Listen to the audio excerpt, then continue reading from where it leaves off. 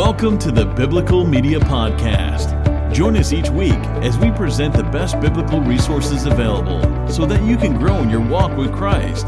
Redeem the time by redeeming the web. Hello and welcome to the Biblical Media Podcast. My name is David Branch, your host. Thank you so much for joining us wherever you are on the globe today, whatever time you happen to be listening to this particular episode. I'm so glad that you're with us, and we're going to be talking about a bunch of different topics as the weeks go on.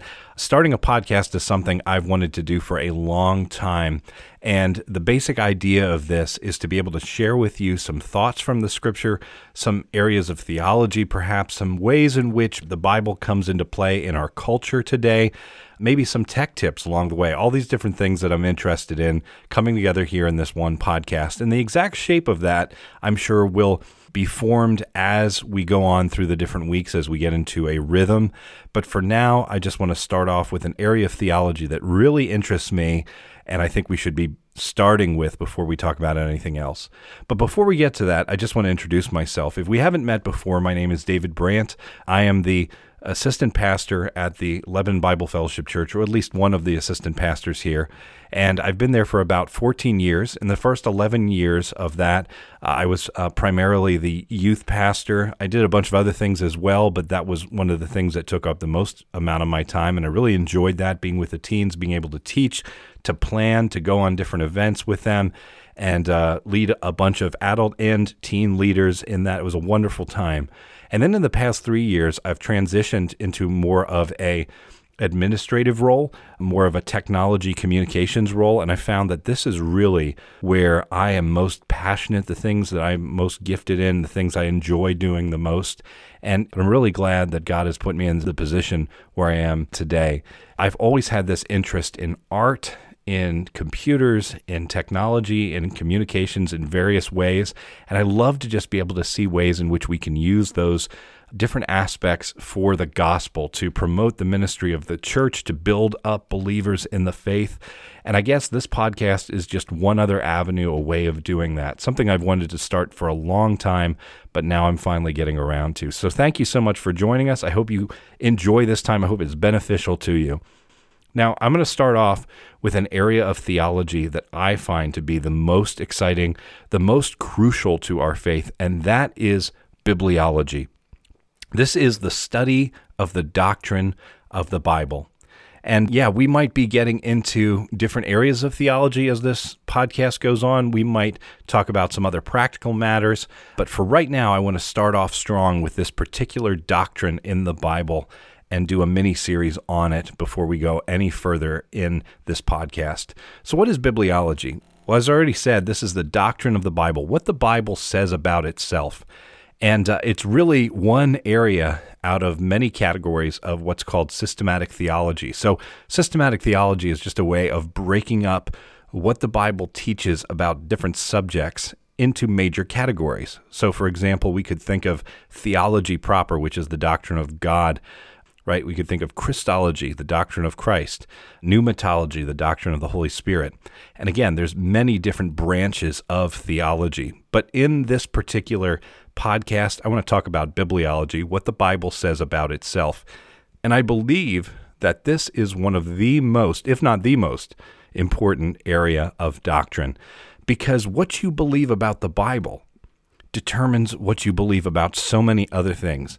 I know a lot of people who are Christians, or some people who at least claim to be Christians, but their area of bibliology is entirely messed up, and you can see it come out in a host of ways of what they believe about salvation, about who Jesus is, about how they view the Gospels or any other part of Scripture. It's incredibly important that we understand what the Bible says about itself, and so that's why I'm leading off this podcast with this particular subject. So just to give you an idea of the types of things we'll be talking about, and we'll take one of these topics per episode, so we won't try to cram too much in all at once. But we'll talk about ideas such as revelation, the way in which God has chosen to reveal himself. Of course, God has revealed himself in many ways through dreams and visions and Jesus Christ himself, but the Scriptures are also one way God has revealed himself. Secondly, we'll talk about inspiration. And that's how God guided the writers to write what they did. In other words, how is the Bible different from other books? And that is this doctrine of inspiration, of the Bible being God-breathed. Next, we're going to talk about inerrancy. Inerrancy is the implication of inspiration.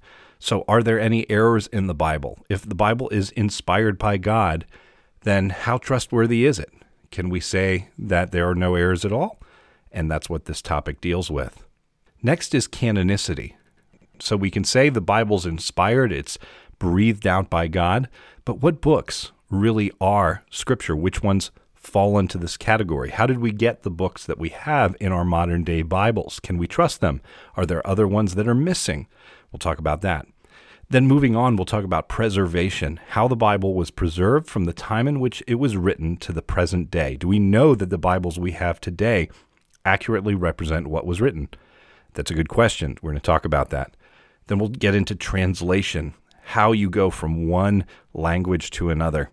The Bible was written originally in Hebrew and Aramaic and Greek. So how did we get from there to English? We'll talk a little bit about the history of the English Bible, since at least here we're English speakers. And then finally, I want to deal with hermeneutics. That is the art and science of studying the Bible, of explaining it, of understanding it. Because what we want to do is not only understand what the Bible says about itself, but also know how we can study that word and then teach it to others so that we can share it. I want to bring it fully to application in the end so that you can actually use what it is that we're talking about and do something with it. So today, I really just want to start off in the general sphere. Why should we study the doctrine of the Bible? Well, I already alluded to this earlier. We want to study the Bible because it's inspired by God. And that is something no other book in the world can claim, because no other book in the world, you might really love a particular work by some author, and it might be really well written, but it's not inspired, it's not perfect, it's not God-breathed, at least not in the way we're going to talk about here. That's important. Secondly, we should study the Bible because it is unique in many other ways besides just being inspired. You think about just the circumstances in which the Bible was written, right? So the Bible was written over a 1,500-year span. Moses, who was the one who wrote the first 5 books of the Bible, Genesis, Exodus, Leviticus, Numbers, and Deuteronomy, lived around 1450 BC. And Revelation was written by the Apostle John, it's believed, around 95 AD. So that's 1,500 years, a long period of time. And yet this Bible, this collection of books, contains one message that is unified. And that's pretty amazing. Not only is the Bible vast in terms of the time period it covers, but it was also written across 3 different continents. So now we're getting into geography. It was written in Asia, so Israel is located there. You could say it was written in Africa because that's where Moses wrote down the laws of God on Mount Sinai. That's in Egypt. And then Europe. Paul wrote 1 Corinthians while he was in Ephesus. And some of the other letters are believed to have been written while he was in Rome. So you've got 3 different continents. And then, as we've already said, the Bible was written in 3 different languages. So we've got Hebrew, Aramaic, and Greek. All those different factors contribute to this idea that the Bible is certainly unique, spanning all of this time, these 3 different continents, these 3 different languages. Another reason we should study the Bible is because it has been preserved better than any other ancient document. Right? If we think of other works of antiquity, take the Iliad that was written by Homer. That only has a few hundred copies that exist today. And yet we would still say that that is something that we know was written by him, that we trust, that we take at face value. The New Testament, by comparison, has about 25,000 manuscripts that exist of it. Now, granted, the New Testament is 27 books. It's not just one book. But even if you take 25,000 and divide it by 27, we still get an average of 924 per book, which is still better than the Iliad, which is one of the most historically accounted for books besides these books of the New Testament. So it's very well preserved. Another reason why somebody should be concerned about the Bible and studying what it says and what it says about itself is because it contains prophecy concerning the coming of Christ 400 years before he was born. So I'm thinking specifically of Isaiah 53. And not even the Quran or the Book of Mormon can claim that. So I'm saying even if you are an atheist, even if you don't care at all about who Jesus is, I would tell you that studying the Bible certainly is important and is worth your time because of all these factors. Another reason you should study this book, know what you believe about it, is because it's incredibly relevant for life. For example, it can determine what you think about the entire universe, about what your purpose on this earth is. And what you believe about this book could drastically change the trajectory of your life and what you choose to do with it. So it's incredibly important, I would say, for everybody to know what they believe about this particular book. Now let's get into the theology of the Bible. A good place to start, at least in my own context, is our own denomination's statement on bibliology.